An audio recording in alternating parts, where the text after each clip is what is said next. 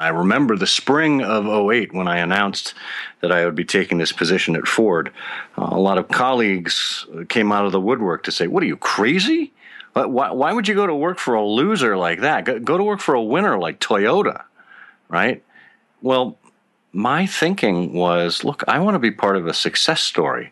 I want to be part of a turnaround. I want to be part of something that allows me to contribute in some meaningful way.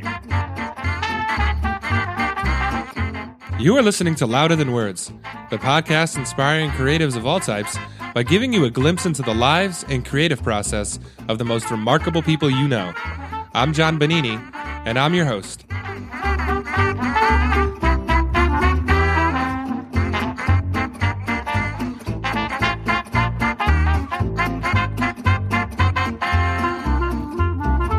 Welcome, everyone, to Louder Than Words. My name's John Bonini, but we're going to just jump right into things today. We have a really exciting guest. Most of you who would be listening to this show probably already know him or know of his work or have read about him, as I have.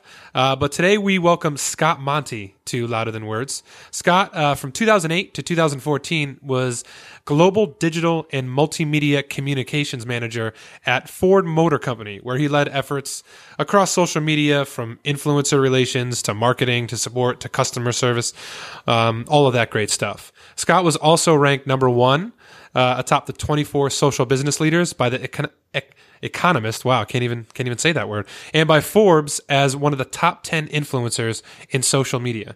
And Alan Mulally, the CEO of Ford Motor Company, once called Scott a visionary. So, Scott, honored to have you here. Welcome to Louder Than Words. How are things? It is my great pleasure, John. Things are great. You know, the summertime is here and business is booming, so couldn't be happier. And so right off the bat, we have something in common. We're both from Connecticut. I mean, I'm still here, but you're from Suffield, way up north. Yeah. And you frequented or you liked a burger place not too far from where I grew up, Ted's Steamed Cheeseburgers. So, how did you make your way down to Meriden to know about Ted's from Suffield? Well, you know, my dad, for many, many years, virtually his entire career, was a truck driver. And he worked for a company in Meriden called APA, which was headquartered in Meriden. He would drive down there every day, and occasionally we would go down and meet him. And Ted's was, kind of legendary around there for its steamed cheeseburger. And, I probably hit there the first time, I don't know, mid-teens or so, in my mid-teens. So, it was just something brand new. What was interesting, though, as kind of a coda to this, is I was working years later in Boston for a guy who was a lawyer, and he had practiced in New York and Boston and lots of places. And we were calling on a client in Connecticut. He goes, "Oh, there's this great place called Ted's. We have to go there for steamed cheeseburgers." I'm like, "What? How do you know Ted's?" Right? So I was happy to go back there in my adult life. Yeah, that's crazy that it has that sort of reputation. Yeah. But so you kind of just alluded. You made your way up to Boston, earlier in your career. What brought you up there? Well, I went to school in Boston, went to Boston University, where as an undergraduate, I pursued a pre-med line of schooling, but I didn't major in any of the typical things that a pre-med person would major in. Typically, it's biology or chemistry or psychology even, something related to the sciences. I reasoned that I would have enough science for the rest of my career, let alone the rest of college and medical school, that I wanted to do something that I wouldn't have a chance to do otherwise.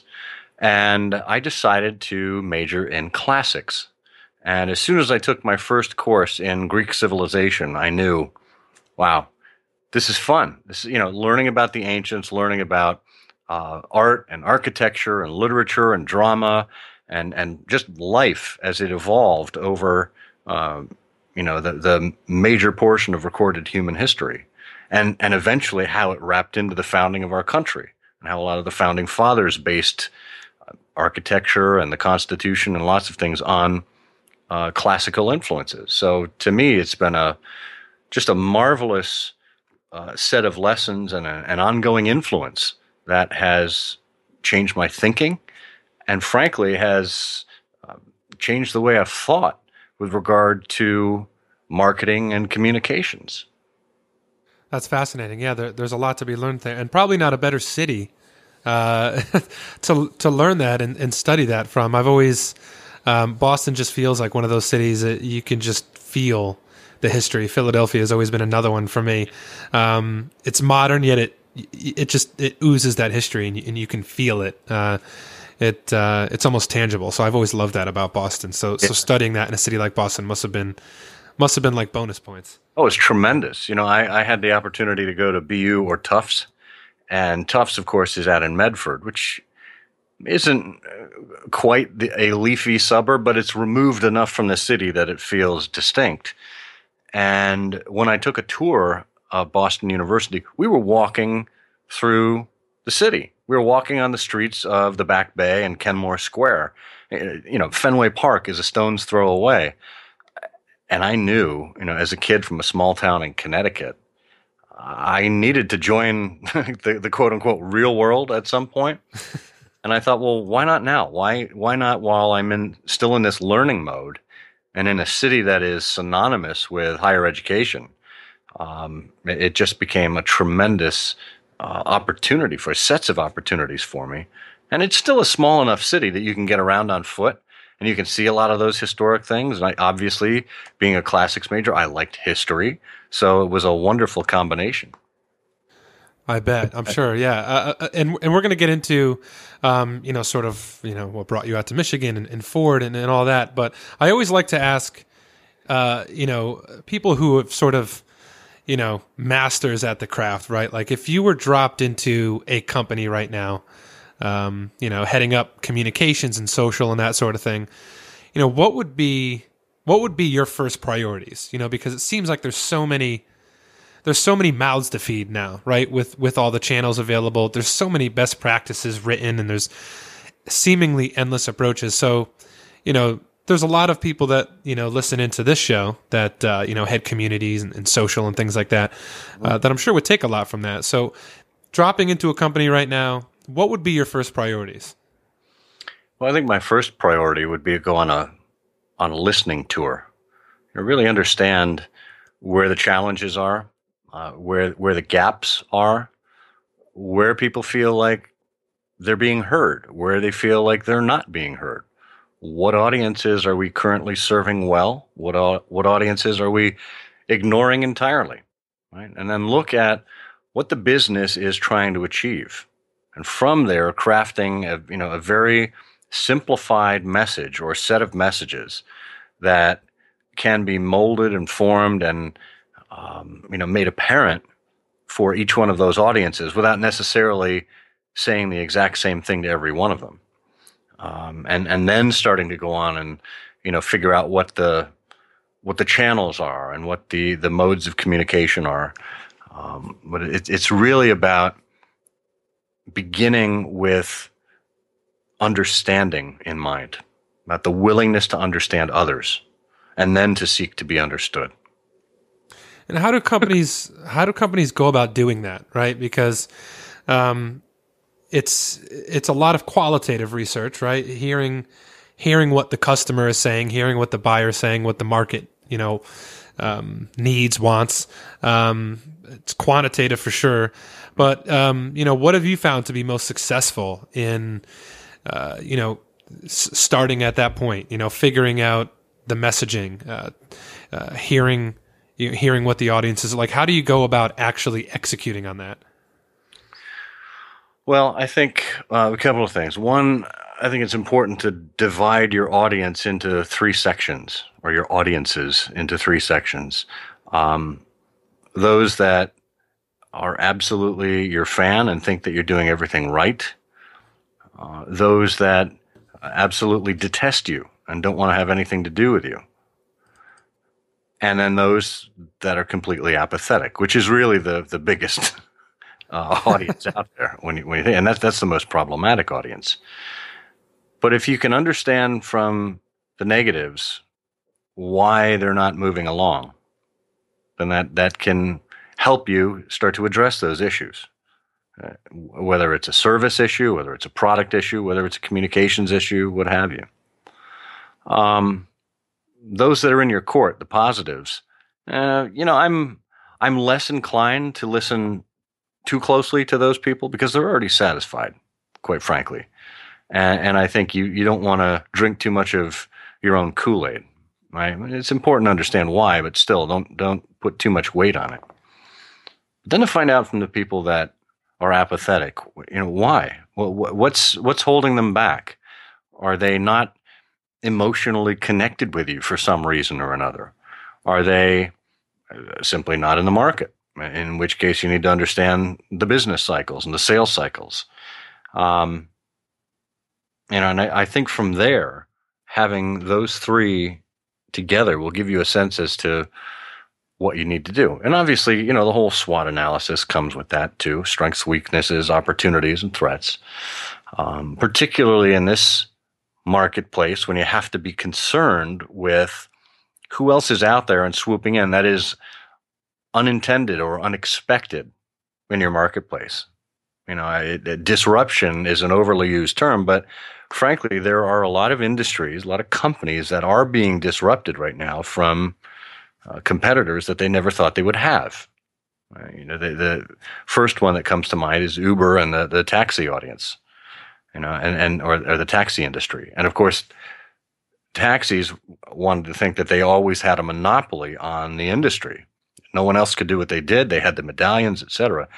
And recent history has shown that to be otherwise, right? So this becomes part of the development of the messaging and the development of the positioning of the company.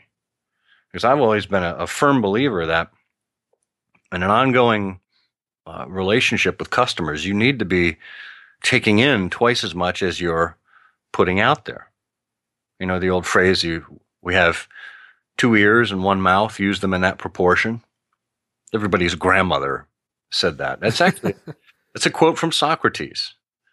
Believe it or not, we have 2 ears and 2 eyes and but 1 mouth, and we should use them in that proportion. That's a Socratic quote, and just goes to show you how universal human nature is over the course of time. We still can't get that down today, over 2,000, 3,000 years after Socrates first said it. So, to me, it's about taking things in and then doing something about them, not just changing your marketing or changing your messaging, but fundamentally changing your business if that's what is required. Yeah, I like the Socrates quote, and I believe my grandmother probably did say something like that at some point. Probably not as nice. It was probably when I was not listening. So, but it's something you said there that was fascinating too. Is apathy and how challenging that is to counter as a brand, and not to make gross assumptions about Ford or the automotive industry in general. But 2008 was a pretty turbulent. A pretty turbulent time, for many manufacturers. And I remember, so I grew up, my father has worked, just a bit of background, had his own sort of automotive shop since the year I was born is when it opened. But he was always a big car guy before that. American cars. He's one of those guys that has always bought American cars. And, one thing he always used to say was that, from, growing up in the 70s and having muscle cars and things like that, into the 90s and the early aughts, that cars became very homogenous, right? They weren't very distinctive from one another. Ford was one of those brands around 2008 that all of a sudden the models that they came out with, the marketing campaigns, everything sort of, it seemed to, from a consumer standpoint, like completely just they were reinvigorated, and that sort of coincided at the time that you sort of jumped on board as well. So I guess, like, what were things like internally at the time at Ford?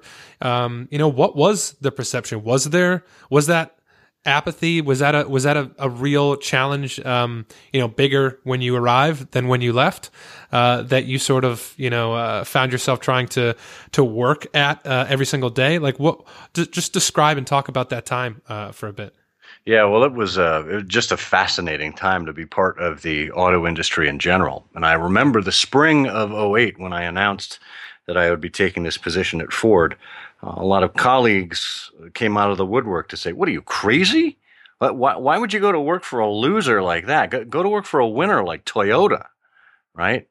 Well, my thinking was, look, I want to be part of a success story.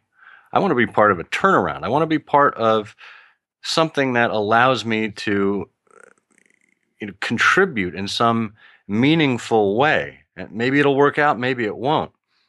But I viewed looking at Ford and its plans in the early part of 2008, had the right executive team in place, it had the right business plan, it had the right product plan. And it was only a matter of giving it some time. And I looked at the digital and social media industry and how it was fairly nascent.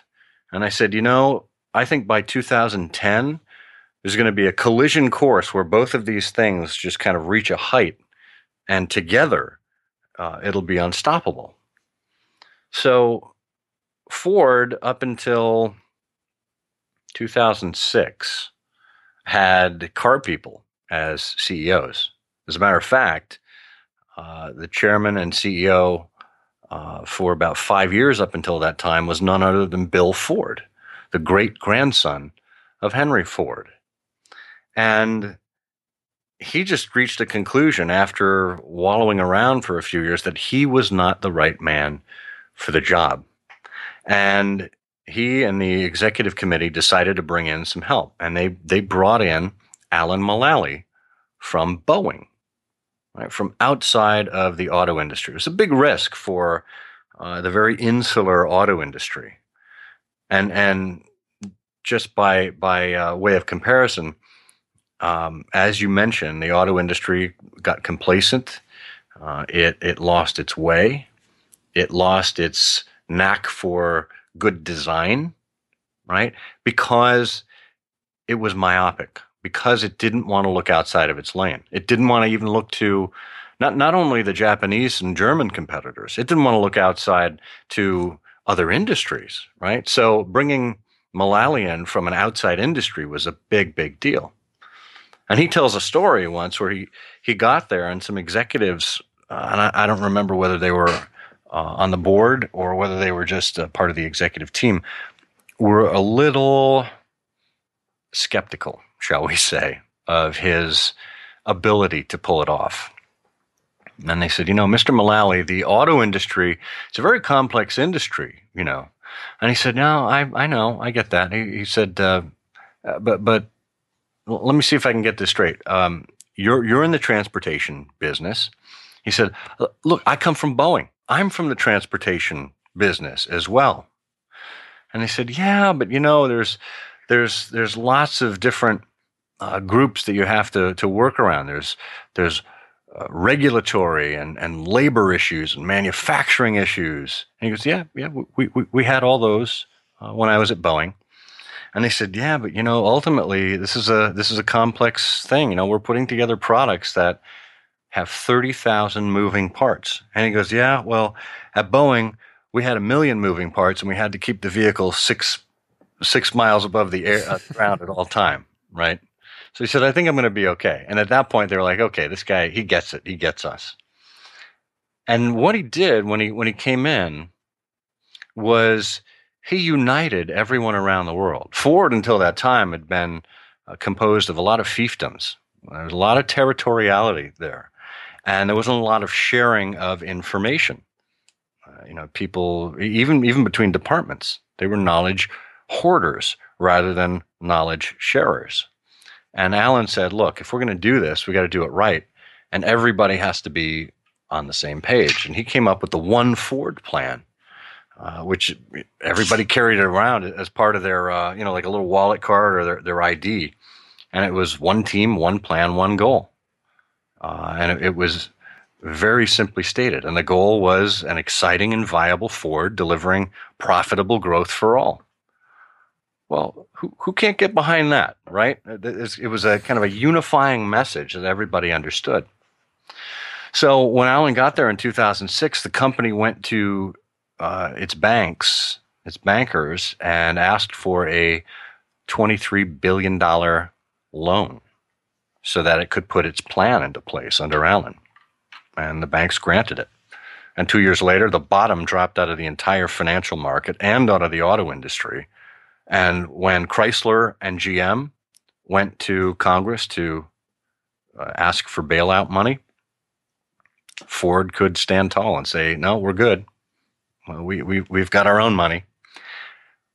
Now, a couple of things happened there. One, first of all, until that time, Ford was inextricably bound up with Chrysler and GM. It was the Detroit Three, or the Big Three, and they were an entity moving in lockstep. And when one of them made a stupid decision, the pall was cast on all of them. Well, going into the bailout hearings, Ford was actually there, which didn't help our case at all. But when the money was granted and we said, no thanks, that was an opportunity to begin to differentiate ourselves from the competition. And every time an editor or a journalist referred to the Big Three, we were on the phone or we were online saying, it's the Big Two and Ford. And we did that relentlessly for 6 months, right? So coming out of that into the early part and the mid part of 2009, this is when some of those really unique and exciting products started coming out. When people like you started noticing how Ford was doing things differently, doing its marketing differently, doing its product design and development differently, and it really all began to take hold. Yeah, for sure. And how did social media play into this? I don't want to say new image, but like how was your role informed by all of this, right? Like, did you, was your approach dictated at sort of, cultivating this new image of Ford? Like, how did that all play in together? Well, the mission of the communications team was to improve Ford's reputation and to help build purchase consideration. Right now, Ford, had been, as I said, had been thrown in with the other two automakers for a long time, and reputation takes a long time to repair. And the U.S. auto industry had a black eye because of the years of untrustworthy activity with regard to consumers. They didn't give them the cars they wanted. They created gas guzzlers. They created questionably reliable products, etc. So it takes a lot of time to repair that. And personally, because I didn't have any other tools at my disposal in those early days, I had my own social media accounts, and I was connected with a fair number of people and with some fairly influential people. And I just began to tell Ford's story. I began to give people an eyewitness account of what was going on, both with a sense of wonderment and with a sense of intelligence and authority, being someone on the inside. So I could speak with great authority about Ford's progress, about Ford's plans. The key to doing much of this today as well as then was to give people proof, was to show people what you're doing, not just tell people what you're doing. It's one thing to say, oh, we've got a plan, we've got great products. Well, how do we know, right? You're a shill. Of course you're going to say that. Well, I didn't just stand on the basis of my word. I sent cars to people to try them out. We invited, in a huge marketing initiative in early 2009, we invited 100 influencers to take part in this program that we called the Fiesta Movement. And we brought 100 of these vehicles over from Europe, where they were already in the market, a year before anyone in the United States had an opportunity to drive them. And we gave each one of these influencers a Fiesta for 6 months to do whatever they wanted with it. They could drive around the country, and we picked them selectively around the entire lower 48. All they had to do for us was create one video a month. We would give them a theme, and all they had to do was create a video. In the meantime, they're out there tweeting and posting videos on YouTube and updating Facebook and seeing people in real life. And the exposure that we got was greater than if we had invested in doing a Super Bowl ad. And we ended up having 130,000 people register on a site to say, yeah, I've heard about this vehicle. Tell me more when it comes to the market. And that's a good 10 times more than we would usually get on any normal car launch for, kind of early hand raisers. I remember that. That was massive, the Fiesta move. I remember the buzz around that. Exactly. And the reason it worked well is because we didn't tell them what to say. And we aggregated all of their content on one of our hosted sites and completely unfiltered, which it was a huge risk when you think about it. These people could say or do anything. And a lot of people said, "What are you, nuts? What are they going to say about your product?" And we said, "Well, we hope they say exactly what they're thinking." Well, what if something's wrong with it? Well, we're confident enough in our product that we don't think that's going to happen. But guess what? If it does, we're going to use it as a feedback mechanism to the product team, to the design engineers to actually get something fixed. So whether or not anything went quote unquote wrong, we were protected. And it showed Ford's willingness to put itself out there, that it was confident in its products, and that it showed that it understood the mindset of today's consumer, which I think was equally as important. Sounds like there was some reciprocity at play there too. I mean, that's. I'm sure you had some people that were part of the movement that maybe had some unsatisfactory things to say. But I guess when you're that open and you're that giving to your users, customers, fans, whatever, I think it seems like there could be a lot more flexibility in their sort of. I don't know what the word is, review, or just view of the product in general. But I'm sure there was probably some of that at play, but I'm sure there was also maybe some unsatisfactory things that were said too, right? I mean, you can't have that big of a campaign in that high volume without seeing a few, but like you said, if it informs the product, isn't that a good thing? It was actually, we had about a 99% satisfaction rate overall. And there were a couple of minor things. We took them back to the engineers, and they ended up. There was something with the seat lever. I think the way the seat advanced or moved or whatever, or an armrest, right? Because it's different in Europe than it is in the U.S. They took that into account, and in the second wave of product rollout, they actually implemented it. So, when you, especially that's the other thing, when you can show people that you've heard them, not only by acknowledging what they've said, but show them how you've actually put into practice what they've recommended. You're not going to take, everything everyone says at gospel truth and as a change in your business direction. You can go nuts that way. But when you can show people that you have heard them and you've taken action, there's a huge affinity there and a sense of loyalty where people will go out of their way to defend you simply because you've created an ally in them. That's fascinating. That really is. It does seem like that maybe around that time was, a sort of sea change maybe in the perception of Ford is when things like that started taking place. So that's fascinating to hear, sort of the inside, story behind it. And about you were mentioning purchase consideration, for B2C companies, obviously ones that aren't e-commerce, the ROI of social media and tying things back, it could get a little muddy, right?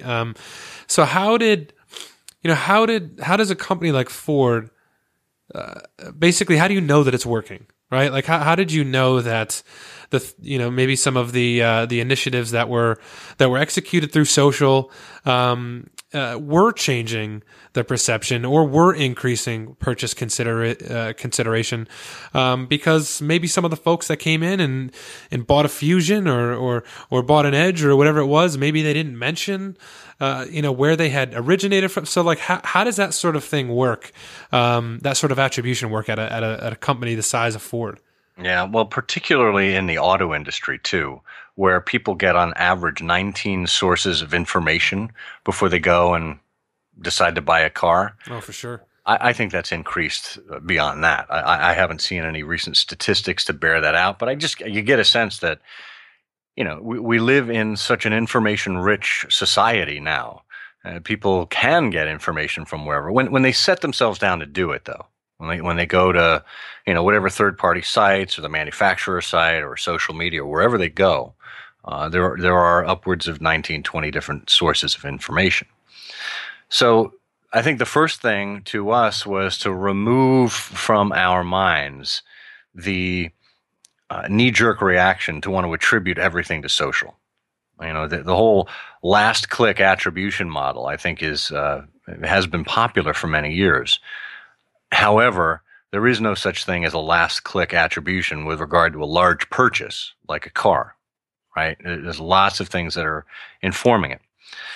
But what we did when we had the opportunity to do so is we would go exclusive on social with content when appropriate. So we knew that if someone mentioned something, that it could only have come from social. Or conversely, with the Fiesta movement, that was a year before the car launched. We did 6 months exclusively of only social content, right? So everything that happened until that point, we could absolutely 100% tie back to social, right? However, stepping a little further back, I think we came to the realization early on, and this is my personal philosophy as well, that if it's done well, social is more akin to PR and communications than it is to marketing and sales. There's more branding, there's more general awareness that is driven by social than there is lead generation and ultimately sales, particularly with complex sales like cars. Yeah, for sure, and that only sort of that power, that sort of PR lever has only increased as the number of channels and mediums continues to grow. Even in the years since you left Ford, Instagram has launched ads for businesses. Snapchat has. On a business level, it remains to be seen, but it's become this massive pop culture movement that everybody says you need to be on, but nobody really has the big success story yet. But like, how do you view all those things? Like, if you were still at Ford, right? Like, when things like that would happen, when changes to the technology or the big new popular sexy app or platform would launch. How do you view those things within the lens of a company like Ford or even some of the companies that maybe you consult with or advise now? What does all that mean for the social landscape? Well, I think it depends on your overall strategy. For a company like Ford and its ilk that are trying to improve their reputation, and particularly when I was at Ford, it was about helping people understand Ford's commitment to technology and how technology has always been a part of the car, but how the connected car coming along has been even more important, and how Ford played a significant role in that early on. So for us to be doing unique and different things on social channels, and to be the first to do things on social channels, it showed Ford's willingness to be innovative, right? It was a theme. It was a sense of the brand that was consistent with where Ford was going at the corporate and product level, right? So that made complete sense. And if I were still there today with regard to, the up and coming things like, Pokemon or Snapchat, I would say, well, of course, we have to experiment. We have to get on there and do stuff. And I'm not one to chase the latest shiny object. I actually despise that thing where, every month the social media guru of the month has a flavor of the month, and like, oh, you got to get on live video, you got to get on Snapchat, you got to look. I'm about experimenting and trying new things, and frankly, what I mentioned before about being able to definitively attribute some kind of action, well, that's a great place to try it out, right? But ultimately, particularly if you're a big brand, you need to focus most of your energy where most of your audience is. And it may sound cliched and it may sound tired and it may not sound very innovative, but guess what? Facebook is a powerhouse. Email still works. It works even better than Facebook in terms of some of the rates that you're getting and the responses that you're getting. So to me, don't be blinded by the latest shiny object, but realize that you have to keep experimenting and you have to keep current to make sure you're where your audience needs you to be. As somebody who has been entrenched in the social landscape for so long, do you have to download all of the latest stuff? Do you have to make sure you're on top of all these things? Because you have a lot of people that might just sort of dismiss something like Snapchat. It's just for the high school kids. That's what the reputation was. Even 12 months ago. But in a position such as yours, when you were at Ford and even maybe now when, like I said, when you're advising clients, do you have to stay on top of all these things, or how do you go about sort of evaluating like maybe the things that are worth your time as far as like new technologies and apps are concerned? Yeah. Well, I think any professional needs to be constantly learning.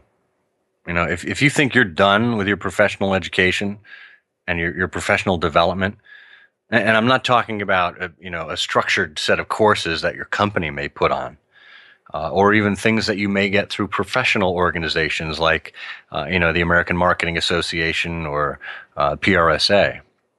I'm talking about natural curiosity. I think the good leader is always very curious. We have a 2.5-year-old, so that phrase is in the forefront of my mind. Curious George was a good little monkey and always very curious. The point is, you need to be constantly experimenting, and it doesn't mean that you personally need to, adopt and have a presence on all of these places, but you at least need to understand how they work. And for me, I definitely see the power in Snapchat. I see it more for individuals than I do for businesses at this point, except for the publishing industry, people that deal in news and information, for example, that have a news-rich story or set of stories to tell. But I think you can be incredibly creative. One of your recent guests, Jay Acunzo, just the other night, he gave a master class on how to do a keynote, how to prepare for multiple keynotes, and how you stay sane as a speaker when you've got a number of different speeches to give. And he did it all on Snapchat. I thought it was amazing. One of the most creative uses of the platform I've ever seen. Okay, but guess what? I don't use Snapchat every day. I find that it takes up too much time for me. It requires a commitment, and it requires a commitment that, frankly, I don't have right now. I'm spending my time elsewhere. But again, it doesn't mean that I dismiss Snapchat or say that it's not important. You just have to understand how it fits into the scheme of things. Yeah, Jay's one of those guys who seems to have figured it out, and it's because he puts in the reps. I mean, you have to. He's the proverbial 10,000 hours. Like he's been putting out content on Snapchat for months, lots of content. So I think he's just one of those guys that has seemed to find his voice and the right approach. And there's a handful of people out there like that, and he's certainly one of them. So as I mentioned before, in 2014, you decided to leave Ford. What have you been up to? What have you been up to since? So for about a year, I joined a communications agency. Had offices in Boston, New York, and San Francisco. It's called Shift Communications, as their EVP of strategy. And a lot of my work was internal. It was helping the other leaders, the other VPs at the companies, get up to speed with digital, to serve as an advisor to some of their clients, and to help with landing new business. And I realized after a while that I was doing that. I said, I could be doing this on my own. And I had thought about doing the entrepreneurial thing for a while, but to me it was terrifying to be able to make the jump from Ford, 166,000 people strong, to solopreneur. It's about as big as a gap as you can get, right? So I kind of did this in stepwise fashion, and after I felt like I was comfortable, I jumped ship from Shift and opened my own shop. And I'm spending half of my time doing public speaking, the other half doing consulting with clients. And it's been probably the best move I've ever made. Where can people learn more about you and the the business that you're doing with others? Sure. You can check me out at scottmonty.com. That's my main blog, and speaking info and information about my clients and my consulting business. And then if you want to actually get some of my content beyond just my blog, I do a newsletter and a podcast, a weekly newsletter and podcast called The Full Monty. And you can find that at fullmontyshow.com. And it's a brilliant newsletter. And as somebody who, admires a great newsletter, being from an email software company, definitely one that I recommend to so many people. Like, where did the idea to curate your own newsletter come from, and how did it grow into what it's become? Because it's massively successful. A lot of people in the tech space talk about it. So how did that all come together? I appreciate that. It actually started as a project within Ford. As I was leading a global team, and I had people in various departments and in various countries all over the world who I was bringing together to make sure that we were being consistent in our social efforts, and that we could help each other, because there were mobile developments in China that far outstripped what we were doing in the U.S., and there were colleagues in Europe that maybe needed a leg up on some stuff. This was our chance to come together and collaborate, and to be part of that One Ford initiative that Alan had initiated. So to me, I wanted people to know about developments in the industry that might affect how they do their jobs. Maybe it was an update on, some advertising rules that Facebook had. Maybe it was about advertising statistics in Mexico, for example, the latest numbers, whatever it was. So I assembled it in a little newsletter, and then I got snippets from everybody from around the world and around the company of what they were doing that they wanted other people to know about, and put it together in this weekly newsletter. Well, as I looked at the topper, as I looked at that part that was, just industry general content, I thought, well, I could be publishing that part for the public and providing a service to other people. And who knows, maybe I would even be able to get more interesting source material from people that I'm connected with, right? So I started putting it out there. And eventually it just took on this life of its own. And I heard from executives within Ford, even the CEO that replaced Alan Mulally, how they read it every week, and they got a lot of value out of it because it provided a service to people. It brought together a lot of disparate information in one area and provided a pretty specific point of view around it too. And if you're listening, subscribe to this newsletter. I know, the edict has become like, do we really need another email? No, you don't, but this isn't another email. Subscribe to the Full Monty. It's a great wrap of basically everything. If you're an entrepreneur, if you're in business, if you're in tech, if you're in social, whatever it is, it's just a great way to. It's like the skim for for entrepreneurs or guys in communications and marketing. So definitely have a look. Highly recommended. Where else can people connect with you? Twitter, like where are you most active? It's probably between Twitter and Facebook and LinkedIn at this point. I do Instagram too, but I'm not there as frequently. Twitter it's funny. Twitter for me has died down a bit from where it was. And I think part of that is just the volume of stuff that's coming through. And, I wrote about this in this week's newsletter that Twitter needs to define itself. And they're attempting to do that right now. But when you look at what happened with Yahoo and the sad, slow demise of Yahoo, ultimately resulting in this Verizon acquisition, it's that Yahoo could never effectively define itself. And when you can't define yourself, other people either can't define you or they define you in their own way. And you end up not being as essential a destination for people. Facebook, very clear. We're about connecting the world, making the world a more open and connected place. Boom. Well, what's Twitter?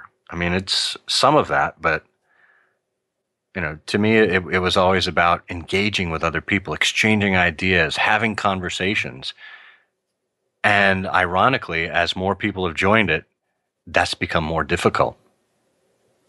Yeah, for sure. They have they have their work cut out, and it'll be interesting to see what moves they do next. But yeah, follow Scott on Twitter. I follow him there as well, and yeah, you're definitely pretty active. So I believe it's at Scott Monty. You got it. There it is. Scott, this was a lot of fun, man. Thank you so much for coming on and sharing your stories. This was fascinating. It was like story time for me hearing about the inner workings of Ford, especially as a Ford owner myself. But thank you so much for coming on and sharing your stories. This was fascinating. Appreciate it, John. Glad to speak with you, and we'll see you around. And thank you, everyone else, for listening. Be sure to tune in next time. We'll have more great guests. So long, everyone.